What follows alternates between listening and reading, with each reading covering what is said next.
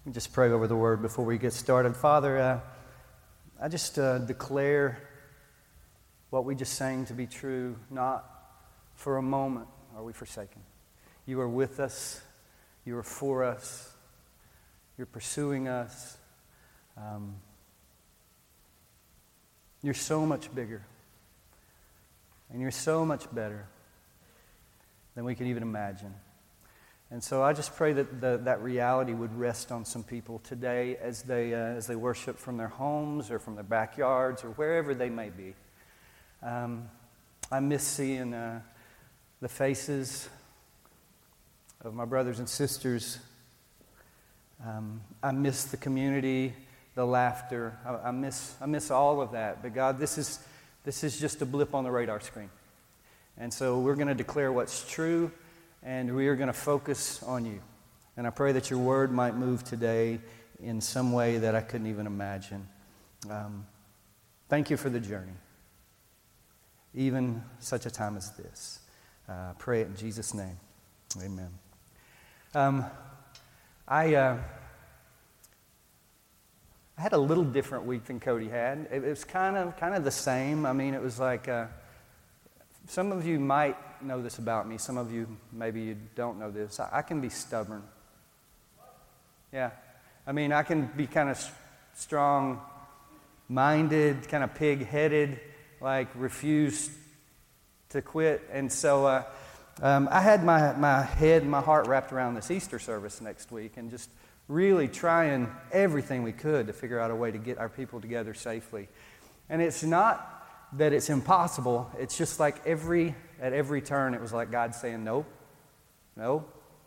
it's not going to be that place. It's not going to be like that. And finally, I just kind of had to resign to the fact that God is bigger than whether or not we can get the church together on Easter Sunday morning the way that we would like to. And so we are just going to focus our attention on what we can do.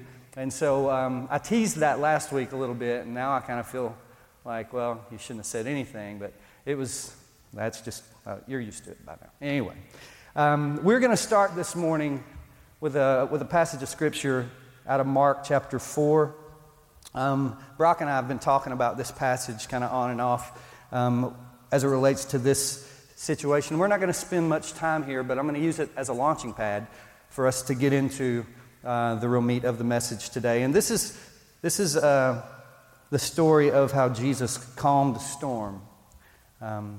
Mark chapter 4, verses 35 through 41. And this is what the word says. On that day, when evening had come, he said to them, "Let us go across to the other side." And leaving the crowd, they took him with them in the boat, just as he was. And other boats were with him. And a great windstorm arose, and the waves were breaking into the boat so that the boat was already filling. But he was in the stern, asleep on a cushion. And they woke him and said to him, "Teacher, do you not care that we are perishing?" And he awoke and he rebuked the wind and said to the sea, "Peace, be still." And the wind ceased, and there was a great calm. And he said to them, "Why are you so afraid? Have you still no faith?" And they were filled with great fear and said to one another, "Who then is this that even the wind and the sea obey him?" Guys, I start with that passage this morning just to say this. I feel like we have a tendency to get sucked into this vortex of this storm that's swirling. And we're just focusing on the storm and forgetting that Jesus is in the boat with us. And so my encouragement to you today is don't let the things that are going on out there and the things that are being said, don't let it define you. Don't let it define your faith. Don't let it fill you with fear. Don't worry about things you can't control. Don't focus on the storm as much as you focus on the one who's never left your side. Not for a minute. Have you been forsaken? I say that to myself. I say that as your pastor, as someone who falls so short of setting any kind of example so often. I just don't want to mess this one up for you, because some of you, I talked to my mom yesterday. She might be watching right now. Hey, Mom. sitting by herself at home alone, just hurting. And nothing I can do, nothing any of us can do. And those people are everywhere. They need a word of hope from us. Be encouraging. Don't be like me. Sometimes after I talk to my mom, I think she wishes, man, I wish I hadn't had that call. Be encouraging.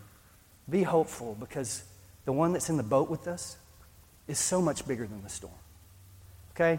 And so, with that being said, it's Palm Sunday. It is the beginning of Holy Week, the beginning of the celebration of the last week of Jesus' life on this earth before his crucifixion and his resurrection. And it's amazing how quickly things can change. I mean, that's one thing that this whole scenario has been really, it's amazed me. I mean, this is the third week, I guess, we've done this in this place, in this way. It feels like forever. Like, it feels like all this stuff has been going on for 6 months. It's been like 3 weeks. It's been 3 weeks, and how much has changed? How much of your life that used to be normal is nowhere near that anymore?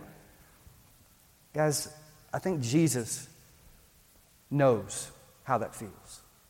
This Passion Week, Holy Week, everything was going to change. Everything was going to change. But listen to this. Changing circumstances, no matter how quickly they change, do not change the character of God. Changing circumstances do not change the plans of God. His ways are higher than our ways. His thoughts are higher than our thoughts. As things spin out of control here, He is not confused. He is not wringing His hands trying to come up with a plan B. Changing circumstances do not change the character or the plans of God. John chapter 12 is where we're going to be starting our little tour today. Hopefully it won't be a 3-hour tour like Gilligan's Island or anything like that, but that is where we're going to jump off. John chapter 12 begin the events of Holy Week, okay? Within 5 days, Jesus would find himself on trial, crucified, beaten. Within 7 days, he would be resurrected from the dead, and his work would have been completed. This was all Passover week, the biggest annual celebration for the Jewish community. Jews from all over Jerusalem, all over the country were making their way to Jerusalem to purify themselves for the Passover, and every family had to bring a lamb with them. The historian Josephus tells us the temple records indicate that week, over 250,000 lambs were sacrificed in the temple. 250,000, average family size in the Jewish culture back in the day was about 10 people. So 250,000 sheep, one for every 10 people, means that 2.5 million people are making that trek into Jerusalem. And all of them have a sheep, 250,000 sheep, 2.5 million people in a place that's just a couple of square miles wide. No social distancing here, okay? This was like a mush pot of humanity and mammals, okay? And so that's what Jesus was about to walk into. He's walking into this. Actually, he rides in, side saddle on a donkey, the Lamb of God, riding in to take away the sins of the whole world. The night before he makes this journey, he stops about 2 miles outside of town in a town called Bethany, and he had dinner with some friends. You might recognize their names. It was Mary and Martha and Lazarus. He had just raised Lazarus from the dead 1 chapter earlier in John chapter 11, and Lazarus is leaning back, reclining at the table with him during the course of that dinner. And you can read all this in the first about 11 verses of John chapter 12. Mary breaks a bottle of expensive perfume and anoints the feet of the Master and dries his feet with her hair. It was beautiful. In the course of this dinner, a large crowd of Jews heard that Jesus was there, and they came to see Jesus, but not only to see Jesus, they wanted to see Lazarus, the one that he had raised from the dead. This large crowd that had seen him call Lazarus out of the tomb shows up to see Jesus. Guys, I really think in times like these, we all need to see Jesus. You know, we need to make the journey wherever we need to go to see Jesus, because everything else about fear and storms and the world cratering, economies crashing, it can take your focus off of Jesus. And we can find ourselves having a yeah but kind of religion, a yeah but kind of faith. Yeah, I love Jesus, but do you see what's going on here? Yeah, I believe in Jesus. I know, but have you seen what the world is like? Guys, yes, I see what the world is like. And I see that more than ever, we need to stop and take a look for Jesus. We need to see Jesus. And if we need to see a Lazarus to remind us of his power, so be it. But Jesus is the main story. He's the headline. He's the main event. He's the one that can look at the waves and he can say, peace be still, whenever he wants to. People, if we lose that and we find ourselves with a yeah, but kind of faith, that's not faith. It's not faith. Faith and fear, they don't coexist well. They're always battling for turf. You have to make a choice. Are you going to have faith? Are you going to look to see Jesus? Are you going to believe him? Or are you going to have a yeah, but kind of faith? This is where we pick up the story in John chapter 12. And we're going to go John chapter 12, and I'm going to read 3 sections of this and just make a few observations about it, and then that's it, okay? So John chapter 12, starting in verse 12. The next day, this is the night after Jesus was anointed at Bethany. The very next day, the large crowd that had come to the feast heard that Jesus was coming to Jerusalem. So they took branches of palm trees and went out to meet him, crying out, "Hosanna! Blessed is he who comes in the name of the Lord, even the King of Israel." And Jesus found a young donkey, and he sat on it, just as it is written, "Fear not, daughter of Zion. Behold, your king is coming, sitting on a donkey's colt." His disciples did not understand these things at first, but when Jesus was glorified, then they remembered that these things had been written about him and had been done to him. The crowd that had been with him when he called Lazarus out of the tomb and raised him from the dead continued to bear witness. The reason why the crowd went to meet him was that they heard he had done this sign. So the Pharisees said to one another, "You see that you are gaining nothing. Look, the world has gone after him." There's just one piece of this part of the story that I want to draw your attention to, because it's probably the thing I relate to the most. Okay? It's right there in verse 16, where it just simply says, his disciples didn't understand these things. They just didn't understand these things. Do you ever feel that way? How many of you feel that way right now? Like you look around and you see what's going on, and you know there has to be a bigger picture, that God's at work, but you just have no fat clue what's going on. I live most of my life that way. Okay? Guys, you're not alone. See, this is what faith is for. See, faith has a memory. Faith has a memory. I might not be able to know exactly what God's doing right now, but I can go back in my life and I can find times where I felt hopeless and helpless, and I can look back, and only by looking back I can see the hand of God at work in my life. Do you know what I'm talking about? You know, when you make it through a period of just intense mourning, and you were hurting so bad, your bones were aching, you didn't think there's any way that this was not going to crush you, but you came through it. And after the fact, you can look back and you can see, oh, that's what God was doing. This is often the way God works in our lives.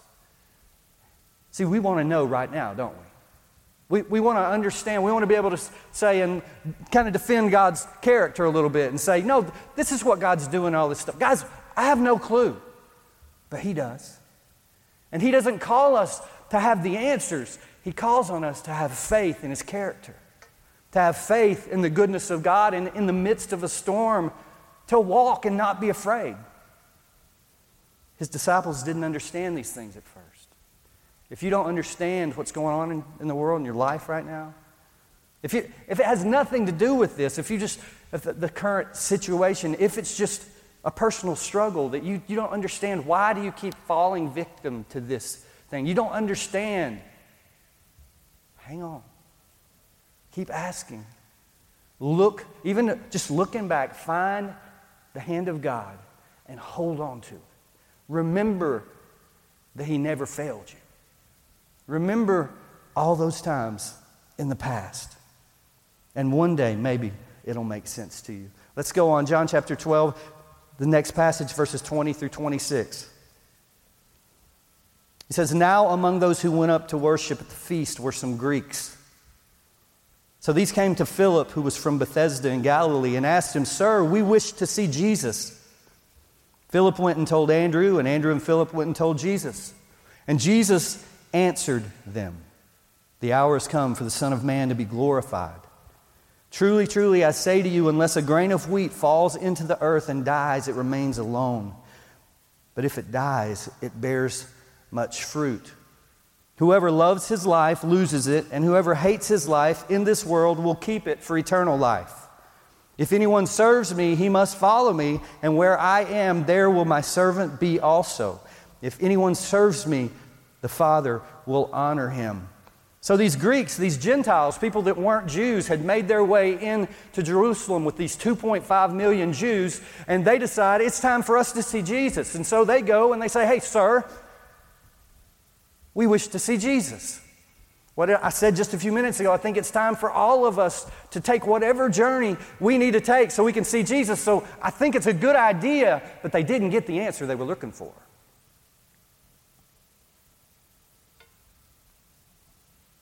This wasn't one of those moments where Jesus kind of parted the people and let the handicapped and the crippled come to him. He pretty much says no. The time has come for the Son of Man to be glorified. It's not time for these kind of introductions. If they're going to see me, they need to really see me.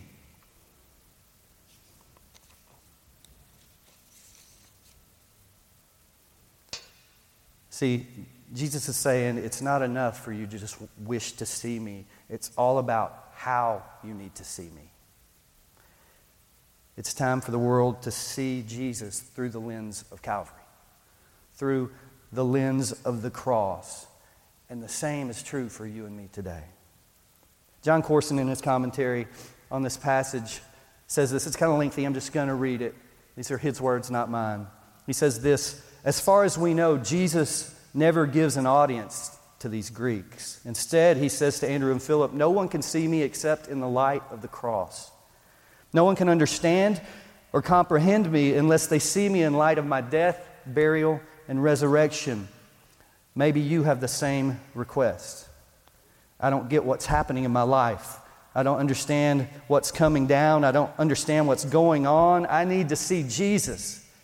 And Jesus would say to you precisely what he said to these Greek seekers: "You will see me only in the light of Calvary." Why is the Lord doing this? Why is he not taking care of that? Doesn't he love me? I can't answer the question of why your loved one died. I can't answer the question of why your wife left, or why your business went bankrupt, or why your cancer returned. But I can say that Jesus declares to the seeker, to the Greek, to you, and to me, you will never understand apart from the cross. For it is there that you will see that I am madly in love with you. I died in your place. My heart was broken over your sin. Everything I have, I gave for you personally. Can you trust me? Won't you trust me? The only answer you'll have this side of eternity is the cross. For rather than dialogue endlessly about every problem and hurt that you might have, Jesus demonstrated his love conclusively by dying in your place. I may not understand what's going on. I may not be sure which direction to take, but I know that in His hands and by His side, I'm exactly where I need to be. Guys, the cross is so much bigger than this storm. Do you hear me? The cross is so much big. It doesn't take a back seat to COVID-19. It has never taken a back seat to anything. It is the most redemptive act in the history of the world. And at times like this is when we need to claim it. Not, yeah, but that just doesn't help pay the bills. No, this life, hey, if it goes as well as it can possibly go for you the rest of your days, guess what? You're going to die. One day, this vapor, this mist is going to be gone, right? The cross makes eternity possible for you. Don't you think we should cling to it ever the more tightly? Not my words, Jesus' words. Verse 25, whoever loves his life loses it. And whoever hates his life in this world will keep it for eternal life. Whoever loves his... Guys, why is there so much talk of self-preservation? Brock and I kind of talk about this at the office a lot. It's not like I'm the sharpest crayon in the box, and I know I make a lot of stupid decisions. In the name of faith sometimes, and in the name of stupidity other times, okay? But Jesus clearly says, if you're wanting to hold on to your life in this world so tightly that it's the most important thing to you, you're going to lose it. But if you lay it down freely, you keep it. I'm not saying we shouldn't be smart, but guys, there are worse things in the world that can happen to a person. And I think one of them is becoming so self-absorbed and fearful that we shut everything else out and claim that my physical safety is the number one most important thing in the world. I am so sorry for those of you who are suffering because of this. And I know Angie's folks, they might be, well, hey, Ron Carolyn. I know it's dangerous for people. And I'm not saying put people at risk or anything like that, but I am saying, church, this is not the time for us to go into our shell. Be more creative about how we love people. That's what we've been saying. That's what we'll continue to say. Some of you are going to find that offensive and careless. Whoever loves his life loses it. Whoever hates his life in this world will keep it for eternal life. How is the church supposed to lay down its life for others if all we're concerned about is protecting ourselves? I don't know how you connect those dots. And so I don't have the answer, but I will keep banging the drum. People, God's bigger than this storm. Jesus says in verse 26, if anyone serves me, he must follow me, and where I am, there my servant will be also. Here's a question. If Jesus were still walking around the earth today, where would he be? What do you think? I mean, there's 6 or 8 of us in here. Where do you think he'd be? Hospitals? Yeah? Food pantries? Maybe bagging groceries? He would be out, would he not? He would be serving some way. If anyone serves me, he must follow me, and where I am, there my servant will be also. People, I don't know what it looks like, but this is not an excuse. It's just not an excuse for us to not be the church. Where would he be? What would he be doing? If I'm going to go down, that's where I want to go down. Last section, John 12, 27 through 37. Now my soul is troubled. And what shall I say? Father, save me from this hour. But for this purpose I have come to this hour. Father, glorify your name. Then a voice came from heaven. I have glorified it, and I will glorify it again. That should give you a lot of hope, people. I have glorified it. I will glorify it again. The crowd that stood there and heard it said that it had thundered. Others said an angel had spoken to him. Jesus answered, "This voice has come for your sake, not mine. Now is the judgment of this world. Now will the ruler of this world be cast out. And I, when I'm lifted up from the earth, will draw all people to myself." He said this to show by what kind of death he was going to die. So the crowd answered him, "We have heard from the law that the Christ remains forever. How can you say that the Son of Man must be lifted up? Who is this Son of Man?" So Jesus said to them, "The light is among you for a little while longer. Walk while you have the light, lest the darkness overtake you. The one who walks in darkness does not know where he's going. While you have the light, believe in the light, that you might become sons of light." And when Jesus had said these things, he departed and hid himself from them. Though he had done so many signs before them, they still did not believe in him. Jesus just kind of unwraps the whole next chapter of the story. He says, basically, hey, I came to this earth to die for your sins. Unless a grain of wheat falls to the earth and dies, it doesn't multiply. He goes on to say, my soul is troubled.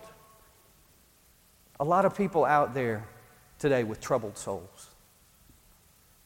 It's not like sadness, just sadness, because, you know what I'm talking about? That when you just got a soul ache and you don't think it's ever going to go away. That's what Jesus felt, okay?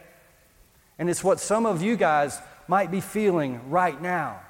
But it's not an excuse to question why God has you where He has you. It's not an excuse. Jesus says, what am I supposed to say? Father, save me from this hour? It was for this reason that I'm even here. Guys, could it be possible? Could it be possible that God in His sovereignty knew we would be right here, right now, facing exactly what we're facing? Is it possible that God has equipped us in advance to walk the road that He's put before us? Is it possible? Brock and I, we're just amazed by the fact that we can even stream video right now. This was not possible for us like 6-8 weeks ago. But God happened to lead some people with expertise and open some people's hearts to give generously, to buy all this equipment. We had no idea this was coming. But He did. Could it be that Whitestone Church is positioned right here, right now, for such a time as this? See, Jesus, He knew He was walking directly the road that God had placed Him here to walk. And He walked it perfectly for you and for me. And I believe that our road to walk right now is to continue the work that the Spirit empowers us to do, which is to continue to lift up the name of Jesus so that He'll draw all people to Himself. I don't know how that happens in social isolation. I don't have to figure that out. I have to just keep being faithful, to keep trying to glorify the name of God. I think it's interesting that the voice came down from heaven. God Himself speaks. I have glorified it, and I'll glorify it again. And people still couldn't agree where it came from. Some people said it was thunder. Some other people said it was an angel. Guys, people are going to hear whatever they want to hear, even if it comes directly from God. And we need, as the church, to not be so concerned about what other people think they heard. What's the Spirit saying in here? What's the Holy Spirit leading us to do? And let's just be about doing that. Let's leave the arguments about where it came from and who said what to other people. He says, the light is among you for only a little while longer. Walk while you have the light, lest the darkness overtake you. See, I've said this many times. My fear about isolation for some of you out there is the voices that you're listening to. Just all day long, just fear, fear, fear, fear, fear, fear. And what's building up your faith? You might want to tune in tonight on Instagram Live or Facebook Live and let some worship saturate your soul. Kind of wash away some of that stuff that's starting to stick to us because God is still in control. And I don't know how He's going to say, peace, be still. But I know that He always does at some point. He always does. Sometimes He just lets the storm completely pass, and then He helps make beauty out of those ashes. Maybe that's what's going to happen. But at the end of this, God is still going to be God. The cross is still going to be the best reality for humanity of all time. And eternity is going to be possible. As we start this journey towards Easter, I'd like you to just collectively as a church, even on top of anything else you're studying in the Word, start marinating and meditating on John chapter 12 through John chapter 19. John 12 through John 19. That'll take you all the way through the crucifixion.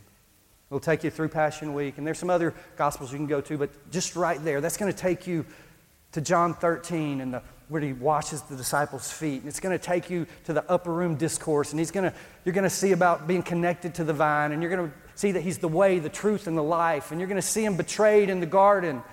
And you're going to see the same Jesus they were celebrating just 5 or 6 days earlier. Just one, Luke 22, 63 through 65. This is how much things can change in a week, people. People waving palm branches one day, and then on a Thursday night, the same week, Luke 22, 63. Now the men who were holding Jesus in custody were mocking Him as they beat Him. They blindfolded Him and kept asking Him, prophesy, who is it that struck you? And they said many other things against Him. Blasphemy. Same week. Praised as a hero, beat, mocked.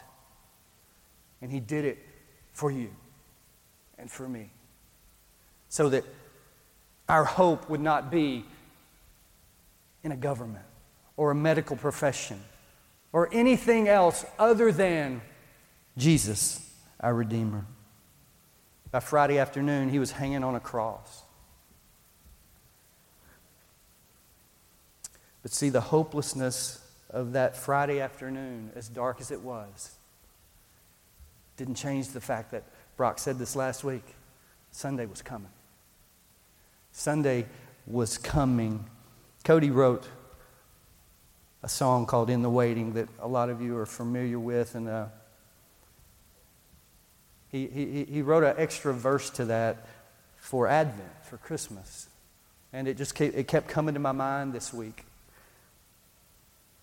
And this is what it says: when I think about all you've done, all we had and all we lost, a great divide left to cross. We were in hopeless straits, guys.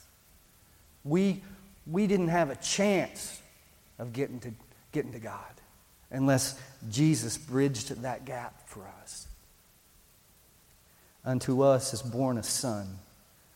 And in a moment, it's all made clear. God, you will not leave us here.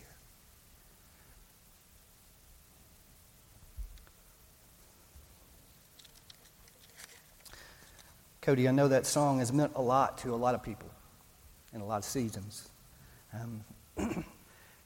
Probably never more appropriate than right now. Because the only way to get to the empty tomb is by way of the cross. And the cross happened on a Friday. The tomb was not overcome until Sunday, and I think we're living in Saturday. This is in the waiting, guys. How are we going to wait? Are we going to wait well? I pray we would. Pray with me. Father, I pray that your word would just do what your word does. I feel like all you wanted me to do today was just kind of kickstart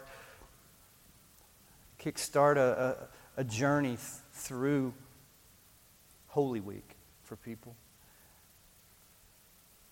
To remind them that you did what you did